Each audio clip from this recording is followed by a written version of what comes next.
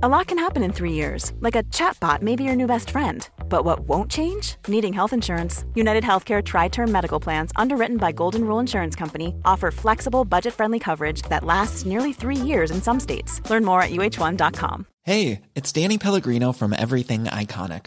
Ready to upgrade your style game without blowing your budget? Check out Quince. They've got all the good stuff, shirts and polos, activewear, and fine leather goods, all at 50 to 80% less than other high-end brands. And the best part? They're all about safe, ethical, and responsible manufacturing. Get that luxury vibe without the luxury price tag. Hit up quince.com/upgrade for free shipping and 365-day returns on your next order. That's quince.com/upgrade.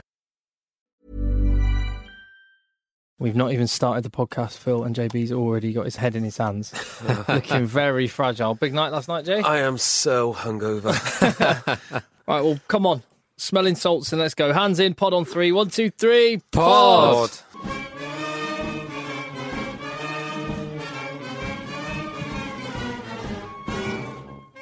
Well, here we are then. Thank you very much for downloading, listening, or whatever, to the Egg Chasers Rugby Podcast.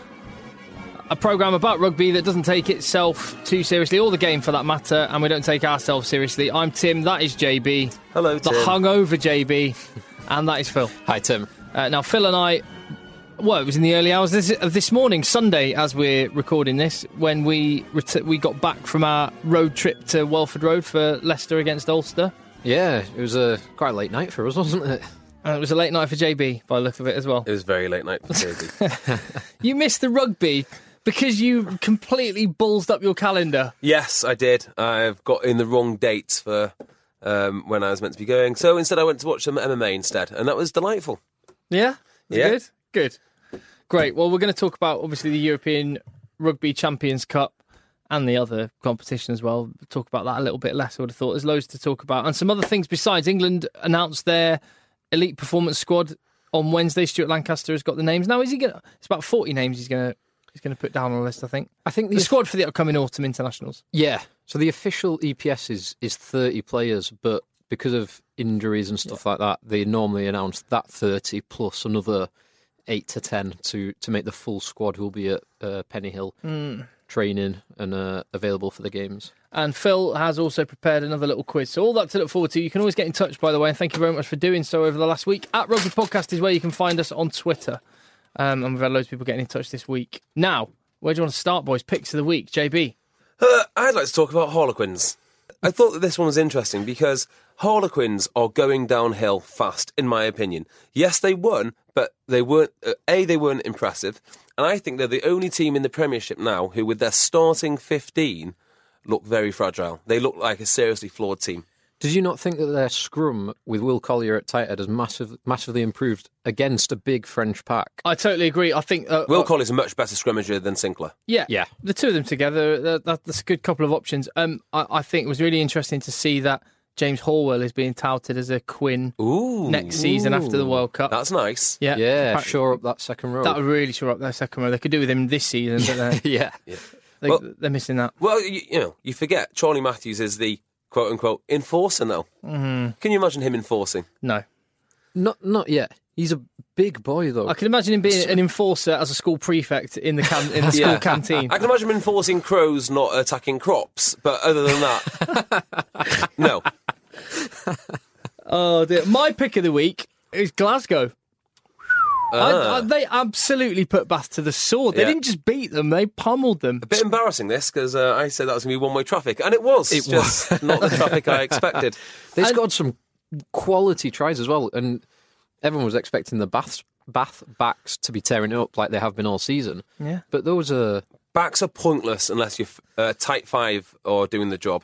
Interesting selection from Mike Ford to change his entire front row, but I don't think you can lay you can't lay the defeat at that door. You could maybe blame how much they lost by. Yeah. Do you think he's been listening to the podcast? Listen to how much you've been talking down the Pro 12. I think so, yeah. Well, it should be easy. JB says it's easy, so we'll give the kids a run. Last week we did say on the podcast, this match with one of the high flyers in England against one of the high flyers in the Pro 12 is a real good indication of where the Pro 12 is at, a competition that JB has had total disdain for. Yeah, I might have to reassess. Do you know, I mean, it must hurt your feelings knowing how wrong you are.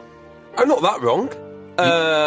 Scarlets gave a really good account of themselves away at Toulon. Yeah, I watched all that game and it went exactly as I predicted it would, which is Scarlets would do a decent job. They'd be underestimated by Toulon, and then Toulon would win convincingly by the end. Cardiff Blues were convincing. Cardiff Blues were convincing in their match. Who did they play?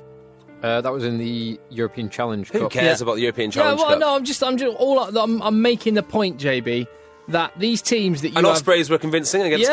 Treviso. 40 points. These teams that you have such disdain for in the Pro 12 are actually doing rather well. I've been accused of being an Uncle Tom by someone. I'm not entirely sure what that... What is an Uncle Tom? I think it's a racist term of some sorts. Oh. I think it refers to the fact that I'm Welsh, but I don't like the Pro 12. Which I still don't like the Pro 12. You've also been called Plastic Welshman. Yes. Fine. Maybe we need to reassess where the Pro 12 is actually at. I'll consider it. Although, as we speak, we've got no option but to do this. As we speak, it is currently just starting in the second half, and it's Leinster 11, Wasps 20. Wasps look much better. In the 20 minutes that I watched, Wasps just look stronger, more physical. Ashley Johnson might be my new man crush. He is awesome. Haskell, Nathan Hughes, they're so good. And this will probably go nicely on to what I imagine is going to be Phil's pick of the week. Well, I don't know, actually. No, you've not heard my theory about Bath yet? Oh, go on. Oh, yeah, go on. So my theory on Bath, it's not an exciting one, admittedly, probably not worth interrupting Phil for, but because they've got such injuries in their back row, my conspiracy theory is, and they're away, that they thought, well, we might as well just rest the players rather than risk further injuries, and then take it seriously in the next round. I don't think they went to Glasgow with the intention that they could win that. I completely disagree. Well, look at the team. I mean, they've got the back row is a strength, and they have hardly any other starters. I don't think they have one starter. Who would you start? Lowe, Garvey, and Houston. Maybe. Or Ferns. Or Ferns, all of which didn't play. Yeah, or Burgess. So why would you get rid of one of the Premiership's best front rows? Why would you rotate it completely? Because they've had just come off the back of what basically Bruce Craig and Mike Ford said was a season-defining month where they played all of the top teams. One week after the other. They played Northampton, Leicester, Saracens. Yeah, exactly. So I kind of think that... So they did rotate it. They rotated, but I wasn't saying, we'll only care about it next week. Yeah, that's two different things. They rotated, very different things. But they've got international as Henry Thomas. They've got Ross Batty, who is not a million miles away from Webber. Starter, yeah. And Ortarak, who he's young, but he's big, strong boy. It's about the group cohesion, isn't it? I don't think any professional players or coach will ever go to a game thinking... particularly not one who's doing as well as Bath have been doing this season. It wasn't their strongest team, and that surprised me. It wasn't. But they could have bolstered their ranks with Stefan Armitage. Now, the sort of ins and outs of this has come out over the last few days. Obviously, it was on Monday that they tried to sign Stefan Armitage. Stefan Armitage wanted to go to Bath. Bath wanted to sign Stefan Armitage, but they didn't want to pay a fee to buy him out of his contract. They went to the RFU and said, come on, would you help us out? You'll have the best player in Europe. Available for England if you do. And it was kind of obviously the politics of the other clubs would have kicked up a stink. I imagine the RFU said no to that. Should the RFU have said, yeah, all right, we'll chuck you a bone. Right. The RFU need to stop treating Stefan Armitage so badly. I think it's an absolute disgrace. He went to France knowing what the rules were. Yeah. No, he's the best player in his position in all of Europe. He's European Player of the Year, and he wants to come back. Well, I disagree with that anyway, because I think if Sean O'Brien was playing for Toulon... I just think they treat him really, really badly. Well, it was only about a week ago, and he was considering getting a French passport. And when he went to France, he knew what the rules were. I would play for France in an instant if I was treated the way that Armitage is. No, he's been treated as everyone else has been treated. What's the problem? It's not personal though, is it? Because he went to Toulon knowing what the rules were. I'm surprised there weren't other clubs that were thinking about it. It does annoy me. But I see the logic for the Premiership clubs because they need to retain the talent to make it an attractive league to get the TV money to pay for the players' wages. Yeah, I think a lot of it comes down to that because the Premiership has got to be the strongest brand it possibly can be, and if you have all the English internationals playing abroad, it weakens that brand. And also, if they're playing abroad, you can't attract the same kind of TV money and all the rest of it. It's a vicious circle, I get it. But I just think in this case, just let him play. Well, we're now... Let the boys play! Austin Healy said on BT Rugby Tonight that he doesn't think Armitage is good enough anyway to get into the England squad. I think that's a big call. But I think he's good enough to get in the squad. Getting in the 15 is a different matter. Oh, sorry, 15 to be fair. You did say that. Mind you, Austin Healy... Well, we'll get into the England squad. I don't think Rob Shaw's good enough to get into the England 15. Agreed. Or maybe on the blind side. But anyway, we'll get into that in a little bit. Let's get into that in a little bit. Because we had a bit of a road trip, didn't we, Phil? We did. We went to Welford Road and saw your first game as an Ulster fan. It was. And how did it go? I had my fantastic Ruan Pinar shirt on, number 9. They could have done with Ruan Pinar on the pitch, couldn't they? God, they could have done, because that try that Luke Marshall gave away when his pass was intercepted by Ben Youngs, that would not have happened. I'll tell you what I want to say on this subject, and we'll get into Phil's experience as an Ulster fan. It was proper rugby match and a proper rugby club. Yeah. I thought Welford Road and Leicester, it was just brilliant. Yeah. So we parked up in this place, and the pub there was a pub about 2 minutes away from Welford Road. £2.20 for a pint. Nice. What? You've got my attention. £2.20. It was a nice pint as well. It wasn't horrible, watered down. It was good. When the first penalty kick, I think it was Paddy Jackson. Yes, it was. A couple of minutes into the game, there was you could have heard a pin drop. It was total silence, and the crowd policed themselves. Like I've just like football crowds do. Yeah, as a match announcer at Sale Shocks, and we've all been to games and stuff, and there's always like a group of kids who start going or blowing a horn when someone's running up to kick, and you sort of can't stop them. At Welford Road, the fans stop each other. They were shushing to the point where halfway through the game, someone was lining up a kick, and a motorbike drove past really loud, and people were shushing the motorbike. Phil, right? No, get this for a proper traditional rugby experience. So Ulster came out first, and Phil started his stand up for the Ulstermen and cheering and stuff and clapping. In his Manc accent. Yeah, in his Manc accent. The chaps, the Leicester fans that were around Phil, who chatted to us all night long as well, just sort of about rugby and about the game. Phil got told off by the guy next to you for not clapping Tigers out. Yeah. He said, I just clapped for your boys. Come on, clap. Didn't you go to Welford Road before and people were tutting at you because you left to get beers midway through the game? Yes. Yeah, there was a few old boys around us that night as well. I heard an awesome story about Leicester, and what they said is Leicester were going through a bit of a tough patch, and the director said something along the lines of, it's because Leicester have too many foreigners. And the coach said, what do you mean too many foreigners? We've got such and such from Yorkshire, such and such from wherever. He goes, yeah, that's a problem. They're not from Leicestershire. Wow. Well, Ed Slater, one of the things me and Phil, we were in the little press room after the game, after a brilliant win for Leicester, a really big win. Given the context of recent matches, they would have absolutely loved that game. And Ed Slater came in, obviously injured and hobbling around, but club captain, and he had a cardboard box. And we were like, well, so what's Ed Slater doing in here with a cardboard box? And he walked straight to the drinks fridge in the press room, opened it up, and I just thought there were cans of Coke and bottles of water there, but the bottom shelf had all beers on it, and he just cleared the whole lot out. Beers what, for journalists?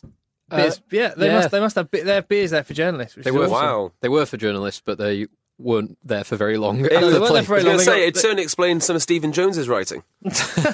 They got cleared out, and off Ed Slater went to the Leicester dressing room. Yeah. It's a proper old school rugby club, and I've massively enjoyed it. Yeah, I did as well. So as Egg Chasers, we've been to watch Sale, haven't we? Like live, and we've now been to watch Leicester live. Yes. And this is obviously going to be an easy question, but I think it's a table that we should build up throughout our experiences doing the podcast.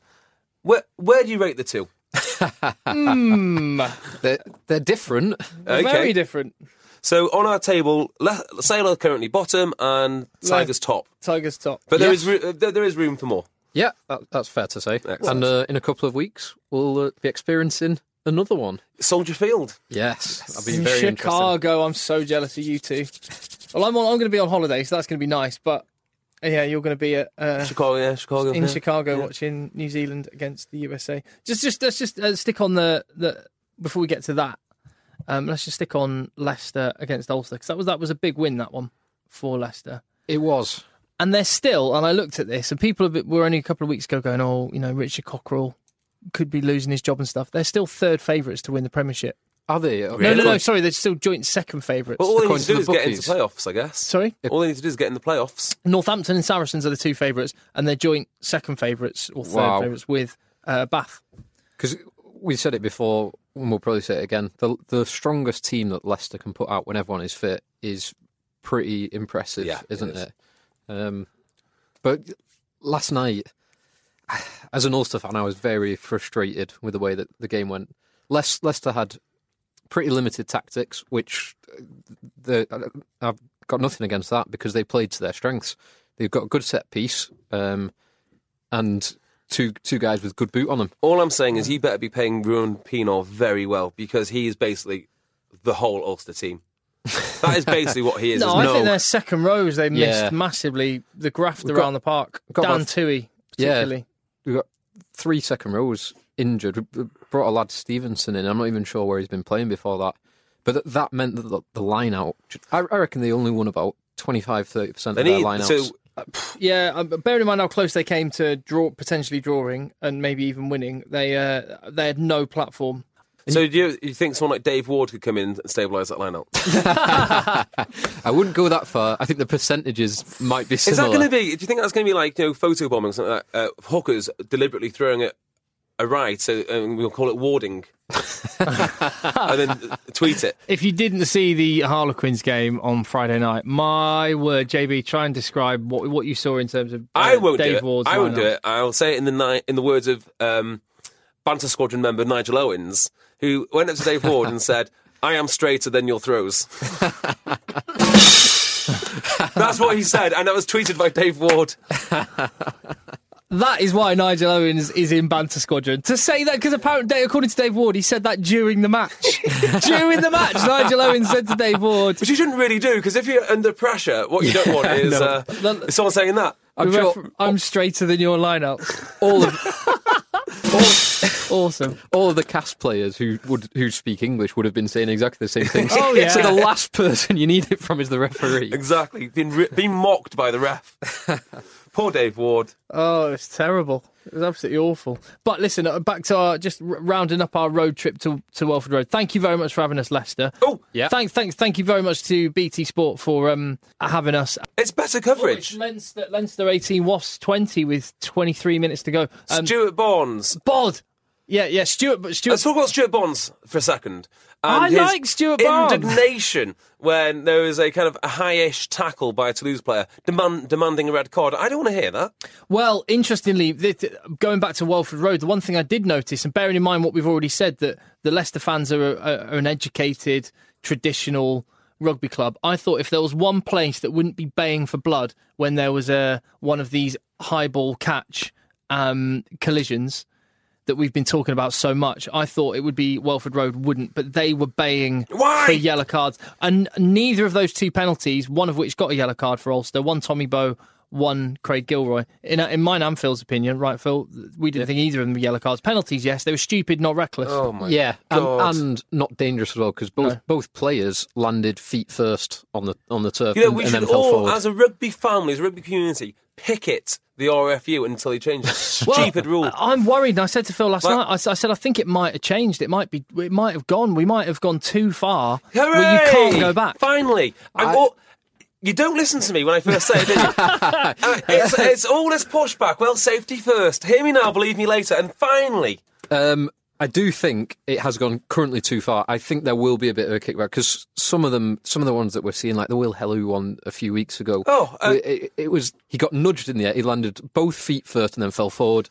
That should not be a yellow card. It's not dangerous. Here's the worrying one for me, and it came on another rival show, which Tim's part of, and they were interviewing a ex-referee who was also an assessor. And he said something very worrying, which is, now the science is... it's not an exact quote, but now the science is in for the concussions. We're going to have to be looking at high tackles and anything to do with the head far more seriously than before. And the implication is there's going to be a lot more reds for high tackles. Which is nonsense. It's just nonsense. And then once they eliminate that, they'll probably do another injury audit and think, oh, God, we're going to have to eliminate that risk. And then every time you eliminate a risk, there's a new worst risk. Oh, what are we doing?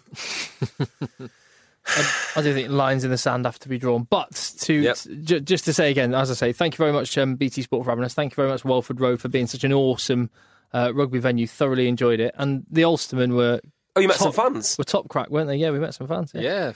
We met some Ulster fans, but who Podcast also happened fans, to be actual podcast fans. I didn't know they actual existed. podcast fans, and we didn't go seeking them. They found us. We got, as we were just picking up our tickets, one of them went... How did they find you? Just listening for voices? One of them went, JB! JB! I went, no, JB's not here. Thank God. He's Phil. Phil! And I've actually got it in my car to give you, but within 2 minutes of being at Welford Road, we had an Ulster fan shout Phil down and give you his flag. Yes. Wow, that's nice. Ulster flag, yeah. So you now have an Ulster flag to go with your Ulster shirt, and we met him for drinks afterwards. Now this was Richard, who we met before. We've been here at Welford Road all of 5 minutes. You've already picked a fight with the Leicester Tigers mascot, Phil. I have, yes. Get involved. And we found one of our loyal... Take our flag. Oh, I can't take it off. I can't take it off We yet. got lots of them at home. Take it. And we've already been offered a flag, and we've bumped into one of our regular listeners, Richard. How you doing, man? Nice to meet you. So Phil's at his first proper Ulster game coming in. What can we expect from him to fit in with the rest of the Ulster fans? Passion and singing really monotonous stand up for the Ulstermen songs. I can do that. Monotonous, I can do. It's just, yeah, very much so. Yeah. And you did. You did a very good job with that, Phil. And then we met a guy going by the name of Rory, and we met him after the game. Now, he grew up in London. We grew up all over the place. His dad's an Ulsterman, and that's how he supports Ulster. I see. Disappointing result for Ulster. Good game of rugby, great crowd and everything. Me and Phil are now in Duffy's bar just off Welford Road. Yeah, Pocklington Road, not far away from Welford Road. Nice. Rory, so Phil's just watched his first live Ulster match. How will that prepare him for life as an Ulster fan? That was the most typical Ulster game you'll ever see. Sparks of good, but no, that's exactly what Ulster's about. It's look like you're going to win games that you're never going to win. Set piece was particularly bad today, wasn't it? Yeah, Rory Best, he's one of the best players, except at what he's supposed to do. It's the saddest thing. He'd make a great back row if only he was a foot taller. Now, JB's not here with us. Yes. So, what would you like to say to JB? Well, Bath had a worse game today, so it's fine, isn't it? We all know he supports Bath. Even if he's trying to hide it as an Exeter fan. JB, everything's going to be okay. Just calm down. The rules are there for a reason. Yes, Rose. Let the boys play in a safe manner. Let the boys kind of play, I guess. So Very nice. So you've been rumbled as a Bath fan. I'm not a Bath fan, I'm an Exeter fan. You're a Gavin Henson fan, primarily. Exactly, I'll just follow Gav wherever he goes. Let's talk about that. Stuart Lancaster's going to name his England squad for the upcoming autumn internationals. Now, we don't want to go through every single player and every single position, but there's going to be some because a lot of them pick itself. So, well, in fact, let's go for every position, but we won't loiter on every single one. So, loosehead prop. Yeah, let's pick our starting 15. If it was going to be tomorrow. All right, starting 15. So we are the England selectors. So Well, Joe Marler, loosehead prop. Okay, well, Yeah. I think you need to find a place for Mullen. Yeah, he'll be on the bench. Do you reckon? Yeah. Well, with the current, with Vunipola and Corbiziero out, Yeah. Mullen will definitely be in. Yeah, you might have Waller in the squad, Mullen on the bench, Marler starting. Yeah. Do you know what? The Quinn's scrum isn't great. I don't think Marler is incredible around the park. And I think He's England's best loosehead. Why? Yeah. Do you think Let's not talk about loosehead because that one's done. No, I think Mullen... there's much more important positions to talk about loosehead. loosehead. Maybe the best in the Prem, and he is... Right, loosehead, it's going to be... It's going to be... Okay, so let's move on. It's going to be Marler with Mullen on the bench. All right, fine. Okay. Hooker, Hartley and Webber, and then who? Is it going to be Yendall? Is it going to be David Pay? I'd personally go David Pay, so London Irish. Is it going to be Dave Ward? Could be Dave Ward. I'd go Dave Pace as well. Yeah, David Pace, I'd like to see him have a bit of a go. And he's different to the other two as well. Yeah.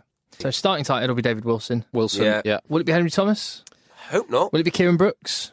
Possibly Kieran Brooks. Possibly, Sinclair travelled to New Zealand. I don't think he should be in there on form. You could say Will Collier, who's come back and scrimmaged. Collier would be the obvious could one. Come in. I'd go Brooks and Thomas as a bit ahead of them. Brooks is quite a good carrier as well, actually. Brooks, I think will get his place on the bench. Yeah, I'd go with that. Second row then. So the three of the positions are easy, aren't they? Laws, Launchbury, Atwood. And then who else? Laws, one more. Atwood. Oh, of course. No Pauling, is there? Do you go Kitchener? Do you go Patterson? Yeah. Also, Cruz probably shouldn't be ignored from Saracens as well. Yeah. He's been in Saxons and around the squad. Yeah. So one of those three. Atwood, in one of the Six Nations game, came off the bench and made 11 tackles in 10 minutes. Yeah, if he comes off the bench and does that, he's the right person to have on the bench. Right isn't he? person to have on the bench, yeah. Yeah. Right, so one of those three. Who would you pick? Patterson, Kitchener, Cruz? Personally, I have to pick Hooper, but I'd probably go Patterson, I think. I'd go Patterson's Patterson doing as well. Yeah. Back row then in general. So let's just who would you start in back row be for England? Well, Rob Shaw is captain, so Rob Shaw will start, unless he's going to do what Stephen Jones suggested in the Times today. What I think I would start Will Fraser. I don't know what's. Stephen Jones suggested that he should make James Haskell captain and start in 7, which I do not agree with. Do you know what? I'm not. I've already accused Captain Bantos, captain of England. I've already I'm accused not having it. Stephen Jones of frequenting the beer fridge too often when he's writing. But on this occasion, I don't think he's a million miles away from the truth. I think Haskell's playing exceptional rugby. He is, but he's a good leader. He's not a standout in any one of those 3 positions. He's a good cover. He's a great guy to have on the bench because I think stand-out 6, definitely. He can fill in on all 3. Yeah, he can fill in all 3. He's a great person to have on the bench. I think Will Fraser is playing superbly. That's who I would go for a 7. I want a proper 7. Look at New Zealand, Richie McCaw. He's had over 100 international caps, and he's the main man, and he's a proper 7. Australia are building their whole team around Michael Hooper, who is a proper scavenging 7, but can also play the link man as well. South Africa could play 3 massive meatheads if they wanted, but they still, I mean, he's not small by any stretch, but they always go for a fetcher at 7. Yeah, I guess so. I would just be bold and go Will Fraser. I would have Will Fraser in the squad. I think you'd be very unfair on Rob Shaw to drop him for the 15. I think you still keep him as captain and 6. Possibly. I like him as a 7, though, because his hands are so good, and I like having a 7 who can link play. His hands are excellent, and he's a really good player. I'm not going to say anything about. He's a really good player. I don't think he's outstanding in any way, other than maybe his work rate is outstanding. I think Fraser has jumped above Kvesic in the pecking order in the England back row. I think I've jumped above Kvesic in the pecking order. And Ewers as well. And Ewers, I think you've got to get in the squad. Keep it simple. Vunipola, Rob Shaw, Wood. Vunipola at 8 with Fraser. Fraser at 7 and Rob Shaw at 6. Oh, I don't know. See, I like big back rows, so I want to go Haskell. I like back rows that look like baths and wasps. Okay. Right? So I'd go Haskell 7, Ewers 6, Vunipola 8. Boom! Good luck stopping those boys. Right, scrum off. Oh, good. We're getting a tea delivery. Yeah, Ratty. Oh, sorry, Rat, come back. This is the Rat you get referred to on the podcast quite a lot. Hello. You come up with ideas for us, but you're looking after these boys in Chicago. I am indeed. I'm paying for it. I'm hosting them. I've had to take. He's carrying our cameras. Yeah, I've purchased the cameras for you. I do get referred. I get bullied by Jay and Phil quite a lot. Yeah. And by Jay maybe, not by me. Jay and anyway, so make me some tea, please. Yeah, brews would be good. Oh, we got a brew maker. We should maybe advertise for an intern to make the brews. I bet we could get loads of interns, because there's loads of people doing like sports journalism and stuff. We've got 6 masters in it, and they'd happily make our tea. Yeah. Scrum half then. This one's probably a real quick conversation, isn't it? Start Danny Kerr, whoever, Youngs or Dixon on the bench. I'd like to see Simpson in the squad because I think his pace is exceptional. 10, right. Ford. Right, we're all agreed on that. Now, another thing which I said a long time ago, no one listened to me. I said Ford at 10 and Farrell at 12. And it looks like there are cogs in motion to make that happen. Well, there was some talk of Brad Barrett coming back in the England squad. I wouldn't. I'd sack off Brad Barrett, and I would probably, because there's a lot of talk about who do you leave out, is it Myler or Cipriani? I think I'd pick Ford, Myler, Cipriani and Farrell, because I would have Farrell covering inside centre, and I'd sack off Barrett, because I think there's more to be gained by having Cipriani in the squad than there is by having Barrett in the squad. Yeah. They're really interesting. Every one of those fly halves does a different thing really well. England's centres is really difficult because it's not like, if you were just going, right, we need to pick an outside centre, is it going to be Tuilangi or is it going to be Burrell? You go, all right, well, we've got Tuilangi to start, Burrell to come in if need be, and that's a good option. But actually the centre options for England are so different. It's not like you've got two clones. You're just picking between two similar people. It's like having a cult. Everyone says, right, Tuolangi's in, regardless, best in the world, regardless. But did you not watch the New Zealand games in the summer when he was playing in the centre? He is great. He was a wrecking ball. But, like, there are some guys now, and when I say some guys, I'm referring to Eastman and I'm referring to Jonathan Joseph, who are just different level kind of athletes, and just their pace, when they get going, they just can't be stopped. I'd say if Tuilagi doesn't get 2 or 3 consecutive games before the autumn internationals, start Jonathan Joseph at outside centre. Do we all agree that Jonathan Joseph is a very strong contender to start?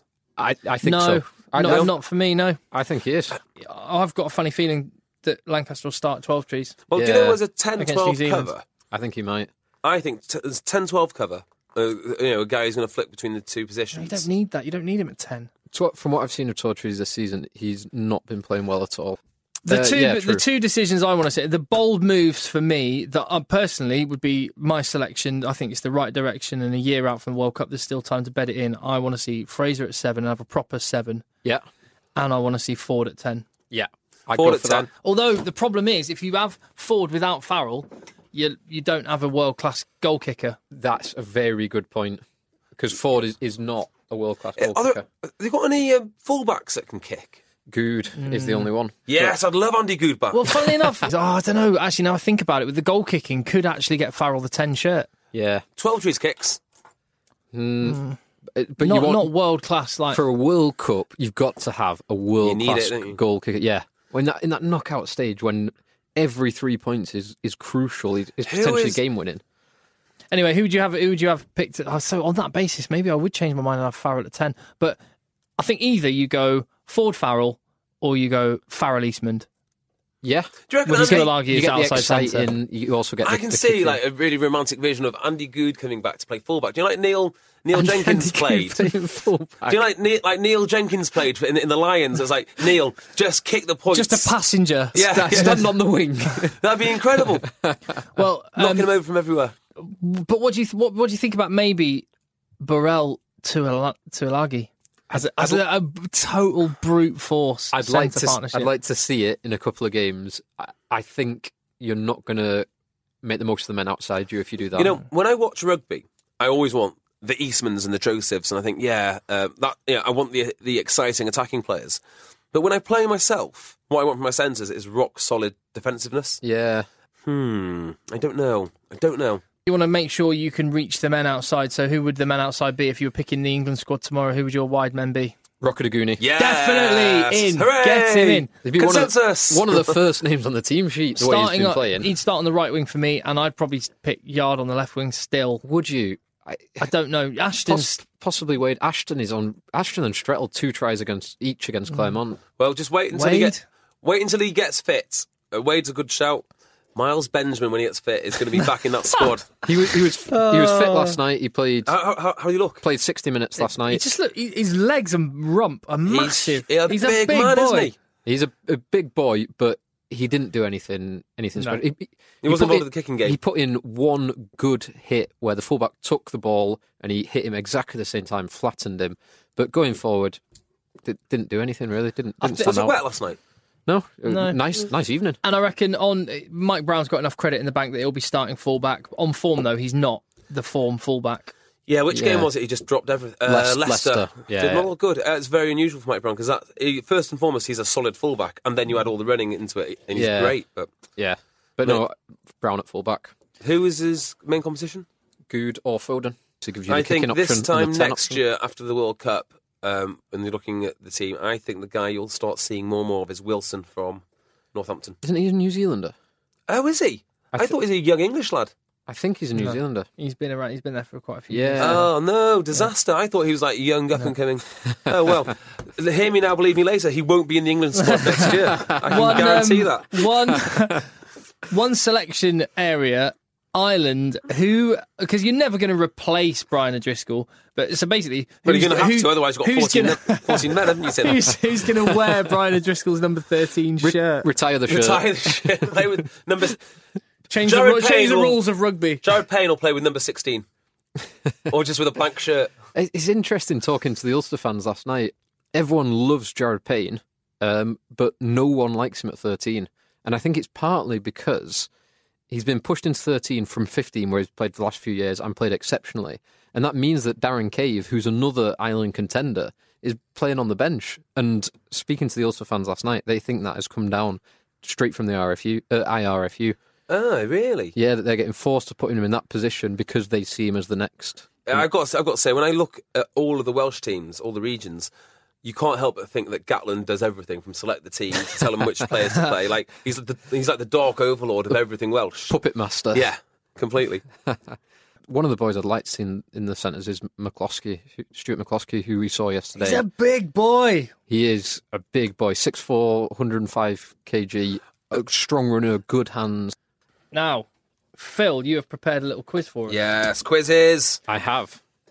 Okay, let me get some music up for the occasion. Yeah, There you go. I like this music. No, this is the... which one's this? This is the... Jeopardy. No, what's the one we had last week? I like that. It had like 60s retro feel to it.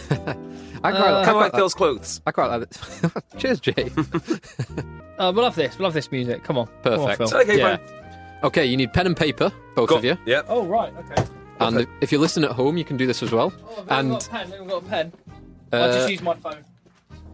No, there's a pen there. There's a bit behind that keyboard. So. Oh, good spot. Nice. Okay, cool. And if this goes well, which it may not do, judging by last week's quiz, we could do this. Oh, well, we found out on our trip to Welford Road from the Ulster fans that the Ulster A team are called the Ravens. After the Kingspan Stadium. Obviously. Oh, so what? They're not called the Kings? Kingspans. The Spanners. What's the quiz? So the quiz is, I want you to name, in weight order, the starting number 8s in the last Six Nations. The 2014 Six Nations. I want you to write them down from lightest to heaviest. Can you give me who they are? Nope. Because... Jesus. This is the starting. This is the players that started the most games.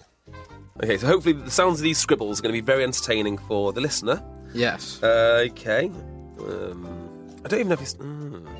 So yeah, while you're doing that, I'll just give you a few little facts. There were 10 players that started across the 6 countries in the Six Nations. But each country had one player who started at least 3 times, so that is their first choice, starting number 8. And only 2 countries had a number 8 that started each and every match, all 5 matches of the Six Nations. I think he got dropped. There's 10. There were 10, but I only want 6. I want the starting 6, lightest to heaviest. And the point scoring as well. So for every person you get in the correct position... Oh, wow. For every person you get in the correct position, you'll get 1 point, but you'll get -2 points if you name someone who is not a starting player. Oh, my word. I'm pretty confident I've got 5 names, but it's the 6th one that's a bit of a tricky one. This is a template. We'll try this week, see how it goes. This is an easy one.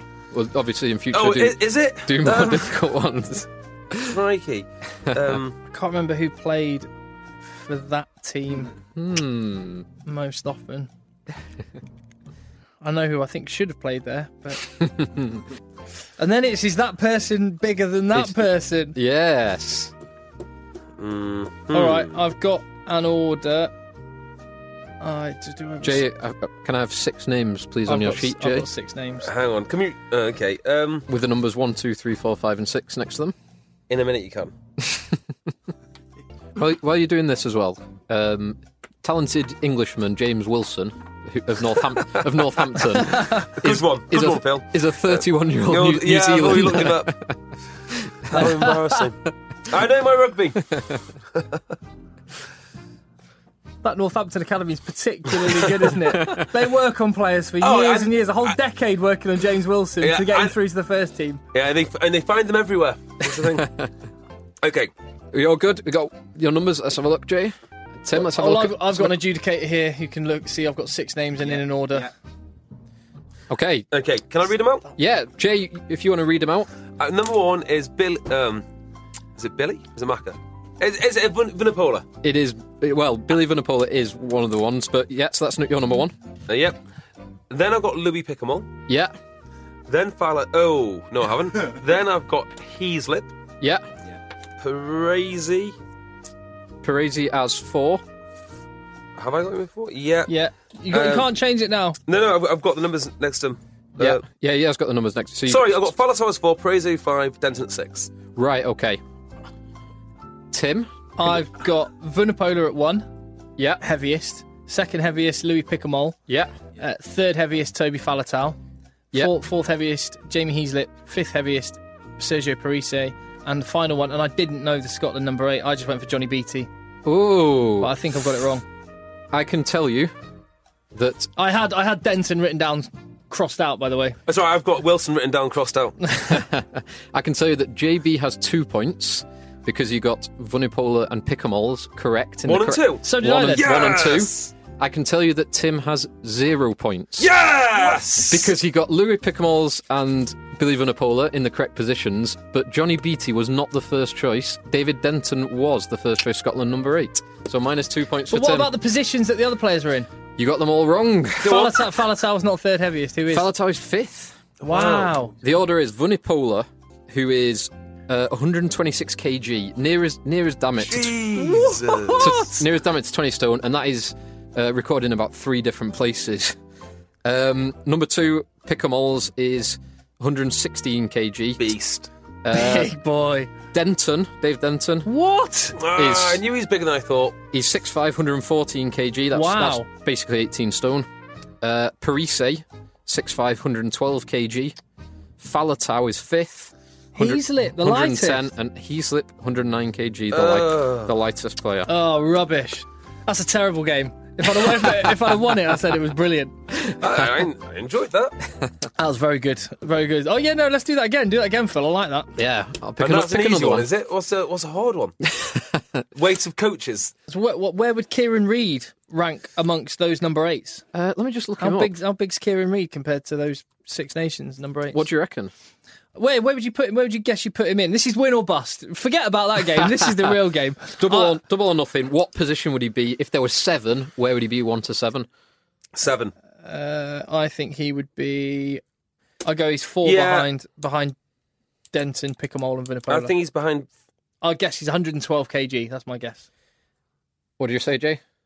About Falatau size, I'd say. So you reckon 110? Yeah. He's 112 kg. Oh, I win! I won the whole game. Damn it! What a brilliant game, Phil. I might have snatched defeat from the jaws of victory. A stupid additional question. So he's pretty big boy as well. I guess you have to be quite a big boy to play international number 8. Vunipola and Picamole are sort of. Well, Vunipola's just a freak. Vunipola's a stone and a half heavier than Picamole. He's 10 kg heavier than Picamoles. Picamoles is just an animal. He's maybe one of my favourite players. Yeah, as you can tell, I like big ball carrying 8s. Yes. But Kieran Reid, there we go. That's where he'd slot in, and his New Zealand team once again. How do they do it? Oh my God! Are we talking about the game which I said we can't talk about? Did you say we can't talk about the extra Bledisloe Cup match? Yeah, I said we're not talking about the Bledisloe Cup. What a game! It was the best game of the whole. Well, it wasn't a part of the Rugby Championship, but it was the best game of this series of matches. That and the South African. What's more game, enjoyable? Both incredible. Watching Australia play or just listening to the stories that come out of the camp? It is a close run thing. Reading the text messages. Oh my word! It's like some soap opera, wasn't it? It's like Home and Away. It's like an X-rated Home and Away. But the game was unbelievable. And Kieran Reid, that when he finds himself in the 13 channel and just the acceleration, draws the last defender, pops to Corey Jane, who finished it spectacularly, by the way. It looks like he's been there a million times before, and he probably has been there a million times before. He has, hasn't he? Seems to have done his 10,000 hours of passing from the 13 channel. If they have maybe you could solve Ireland's 13 crisis. Get 12 months of Kieran Reid playing sevens for Ireland, because they've just now announced that they're forming a sevens team. No, Ireland. Just to get Kieran Reid on board. 2 and 2. This all works out perfectly. Doesn't it just? God, we've... Hang on, Ireland don't have a sevens team? No. They haven't had for a while. I did not know that. Yeah. But that game, the intensity, the ferocity... I just wish I could go and see him play sometime. Yeah, that would be good, wouldn't it? That would be good. But it's just incredible mental toughness.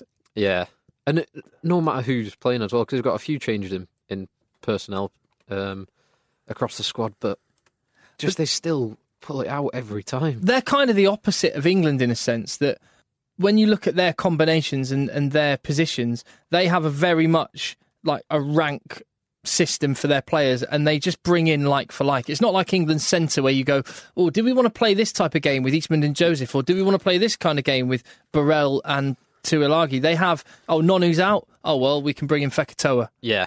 And he's a player. Conrad Smith's out, we'll bring in Ryan Crotty. Exactly. And Richie McCaw's out, or Sam Kane's coming through. Yeah. Aaron Cruden. Exactly. Yeah, Cruden or Bowden Barrett or Slade or Carter, any of them, it doesn't matter. And it's just incredible to know that we've got real top players just to slot in who'll do exactly the same job. Yeah. And imagine just being in that huddle 5 minutes, 5 minutes to go, and they're going, right, we're 6 down. Just the calmness there must be. So we've been here before, we'll do this. It just amazes me that they're so good. It's just like having a country a little bigger than Anglesey consistently beating the rest of the world at rugby. And the only country that can even hold a candle to them consists of literally the biggest humans statistically in the world. And they don't even do it. It's just unbelievable. But it's going to be amazing for you to be seeing them up close and personal. Maybe even get to meet some of them because you're going to be going over to Chicago to Soldier Field for that game against the USA. And the USA are going to have their full complement of players: Blaine Scully and Samu Manoa and Hayden Thomas and Hayden Smith. I think there was 5 American tries last week in the Premiership. Oh, really? Yeah, Wiles, Scully, and a hat-trick for Manoa. Samu Manoa. Yeah, it's an interesting decision that them having all the Premiership players available for that game, but then missing out on them for the following 3 games, which are, I think, Japan, Romania and Fiji. So Premiership get them back for those 3. Would you have done that? What do you reckon? Well, I think the World Cup groups are already decided, so world rankings don't matter. Yeah. And to pack out Soldier Field, if there's one thing Americans like, it's a big sporting event. Yeah. So a packed out Soldier Field with all the best players on show to me makes a lot of sense, both commercially and rugby-wise.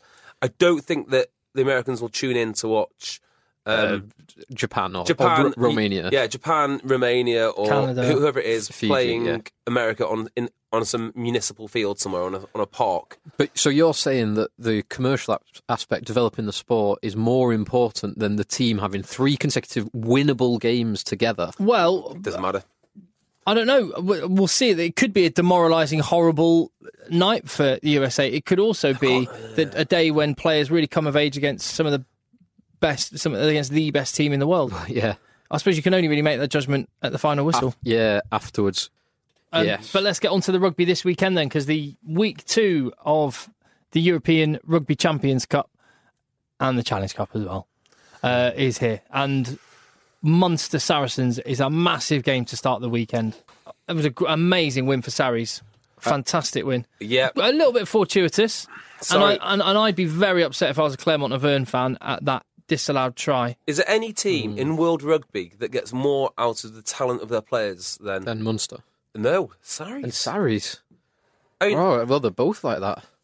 I don't know. Well, if you look at the Munster team that played yesterday, they struggled quite. Yeah, but look at the team sheet. They're missing a load of players. Yeah, I guess so. But with Saracens, each player is a component of this massive machine, which is well organised, well drilled. They know exactly what they're doing. There's not many guys in there. If you were picking your dream team in the Premiership, you'd say, yeah, I want that Saracens player, that Saracens player. Berger, Vunipola. But you wouldn't... Shout Brits. Who's injured, incidentally. That could be a big loss.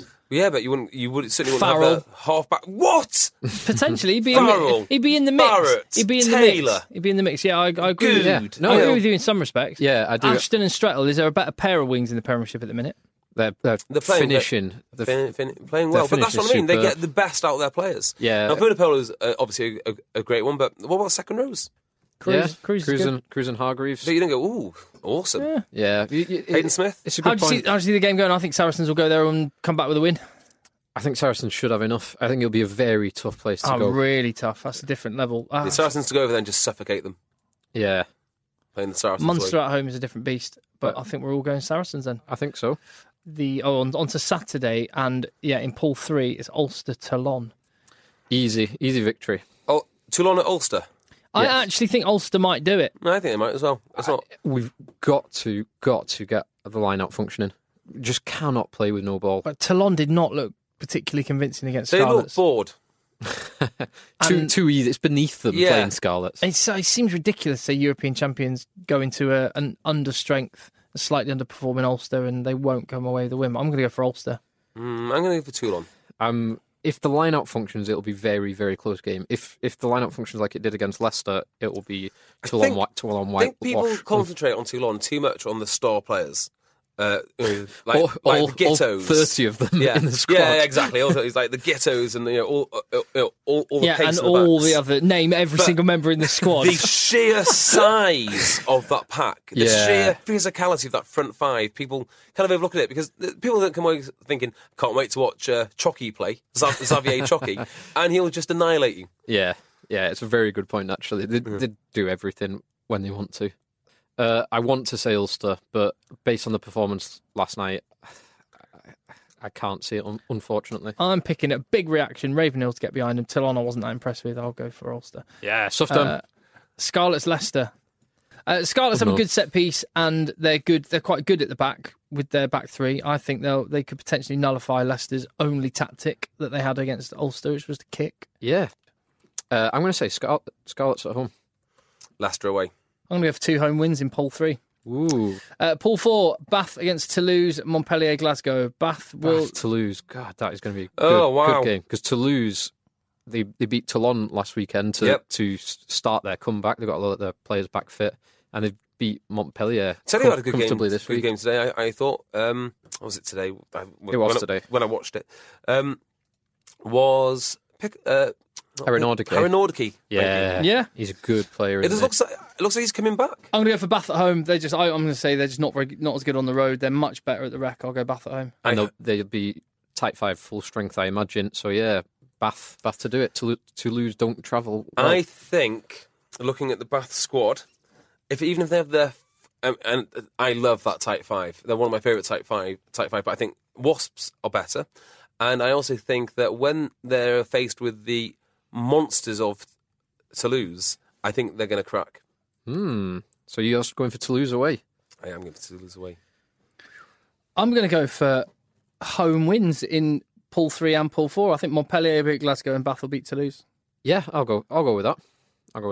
And in Pool 5, I think Northampton will beat Ospreys. Ospreys they're playing very well at the moment. Yeah. They've not lost this season. Yeah, some really good players. I just think the home factor. I'm actually looking to see, is there a single team I think will win away? So Northampton will beat Ospreys, Claremont will beat Sale. Yeah. Leinster. Leinster. I think Cast.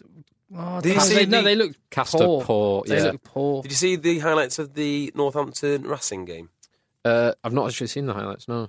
They were so unlucky. Like they were giving away contested. Foden looks to me like he contests a ball in the air, lands, it's dangerous play, penalty. PC intercepts the ball, running, nothing, no one touches him, he just drops it. Yeah, goes on the floor. We were listening to the commentary on the way down yesterday. And then last play of the game, pretty much. Yeah. Foden kicks through, basically kicks in someone's hands, and they're in. They score to try and take away the bonus point. Yep. So yeah, maybe Leinster to beat Cast, but Leinster's team is obviously a lot weaker than it. Now, am I right? I think Cast is struggling a lot this season. Yes, and they got beaten fairly comfortably by Quins. Leinster, I'm not saying struggling. Have they beaten Wasps at the time of recording? Yeah, they beat them. I think it'll be all home wins except for Leinster away at Cast and Racing Metro away at Treviso. I'll go with that. So Wasps to beat Harlequins. Oh no, I've already said Saracens will beat Munster though. So that's an away win as well. But yeah, happy with that. Toulouse will win. I'm fairly confident of that. And again, trying to be unbiased, just because BT Sport were very kind and looked after us very nicely. Just be biased. No. Because we're biased. I'm biased. No, because it just makes us look. It makes us look unprofessional. I'm a corporate shill. I don't care. makes us look like we can be bought with fine things, finer I'm places, happy to be fine bought matches. by anyone who wants to buy me. Like my Canterbury hoodie, by the way. Looking lovely, Tim. Looking fantastic. I've got the England 7 shirt on Oh, underneath as well. nice. Who makes that shirt? Nice, isn't it? Yes, but how do you find it being on the two different broadcasters? And I like them both. I don't mind. I mean, as long as I'm watching rugby, I'm happy. I think the BT Sports coverage, and this is genuine now, I think the BT Sports coverage is much, much better. I like Craig Doyle is comfortably the best presenter. he's a devilishly good-looking man He as well. He's Isn't just he? very... And his natural enthusiasm for the game just shows through. He's obviously I love how big excited fan. he is by Bod being part of the team as well. Yeah. Like a kid before Christmas. I think Ben Kay's very... The only thing that I want to see, and I think the higher-ups in BT Sports should be listening to me now and getting the wheels in motion, get us Will Greenwood. Will Greenwood is like the missing link here. If he leaves Sky, everything just falls apart. Oh, it's gone. Done. Shut up shop. Oh, just relying on Stuart Barnes and Debbie Morris. Ian Evans has got massive nostrils. That's just I'll throw that one into the mix. It's got really big nostrils. The Sky coverage doesn't seem as tailored towards the fans. I mean, it's quite good coverage. It's not bad coverage, I guess, but it doesn't seem as... pleasingly convivial as the BT Sports coverage. Yeah, exactly. That's how our podcast was described in the Telegraph. I wonder if they could swap Healy for Greenwood. I wouldn't swap Healy for Greenwood. No, Would you make that trade? I'd make that. Austin Healy makes brilliant He's very funny. he's very funny, but his in-game analysis is excellent. Do you know the observations he makes is absolutely Do you know who brilliant. I would trade? And this will be a controversial one. Matt Dawson. Matt Dawson. Trade. I'd trade Dawson. I think I'd trade Dawson for Greenwood. Yeah. Get that done. I'd do that. BT. Dawson often gives the impression that he doesn't know as much as the other guys. His like rugby analysis seems just slightly inferior. But his brain's so full of cooking and dancing. He does a lot of sausage making. Yeah. He's got his spirulina, like organic health food company. Wow. Yeah. Has he got more interest in Brand Haskell? Who now plays for Brandon Wasps? See, but Delalio will stay in, even though I think my impression is Delalio maybe is the least likely to make a quick, sharp, funny joke of the lot. Mm-hmm. He's sort of a few seconds behind everyone else, but his quads back in the day were the reason I used to go and do squats. How cool! I used to go and train and go right. I'd have a picture of Delalio that I would look at when I was going to do a leg session. Wow, doing weights. Wow, loved the man. Absolutely loved him. Maybe I should do that. Yeah, maybe. Like you see in cartoons with people with a carrot. Like they have a horse with a carrot in front of its dangling in front of its head that it chases after. I need a picture of someone. Pin up a picture of Delalio's old quads. Stick pictures of Delalio's quads onto your glasses. is that what you're thinking? Maybe. I need someone. Yeah, someone to emulate myself on. So that's what we're saying, aren't we? The one's reasonable, one's excellent. Go get Greenwood, and it'll be perfect. You've cleaned up. It's game over then, isn't it? It is game over. But enjoy the weekend of rugby coming up. Thank you very much for listening and getting in touch. And we'll be on Twitter at Rugby Podcast if you've got any ideas for the podcast, things you want to hear. Oh, and also keep those ratings and stuff going on iTunes. Really appreciate it. It helps bumps us up the chart. It's the only way we've got to advertise ourselves. We don't have marketing or anything like that. So it's just word of mouth. And if you could stick a little review up on iTunes. Yeah. And on that, we'll do one. Nice one, JB. Cheers, Tim. Nice one, Phil. Cheers, Tim. Even on a budget, quality is non-negotiable. That's why Quince is the place to score high-end essentials at 50 to 80% less than similar brands. Get your hands on buttery soft cashmere sweaters from just $60, Italian leather jackets, and so much more. And the best part about Quince, they exclusively partner with factories committed to safe, ethical, and responsible manufacturing. Elevate your style without the elevated price tag with Quince. Go to quince.com/upgrade for free shipping and 365-day returns. Hi, I'm Daniel, founder of Pretty Litter. Did you know cats tend to hide symptoms of sickness and pain? I learned this the hard way after losing my cat, Gingy. So I created Pretty Litter, a health monitoring litter that helps detect early signs of illness by changing colors, saving you money and potentially your cat's life. Pretty Litter is veterinarian developed, and it's the easiest way to keep tabs on your fur baby's health right at home. Go to prettylitter.com and use code ACAST for 20% off your first order and a free cat toy. Terms and conditions apply. See site for details. Planning for your next trip? Elevate your travel style with Quince. Quince has all the jet-setting essentials you'll want for your next getaway, like European linen, premium luggage options, buttery soft Italian leather bags, and so much more. And is all priced at 50 to 80% less than similar brands. Plus, Quince only works with factories that use safe and ethical manufacturing practices. Pack your bags with high-quality essentials you'll be wearing for vacations to come with Quince. Go to quince.com/pack for free shipping and 365-day returns.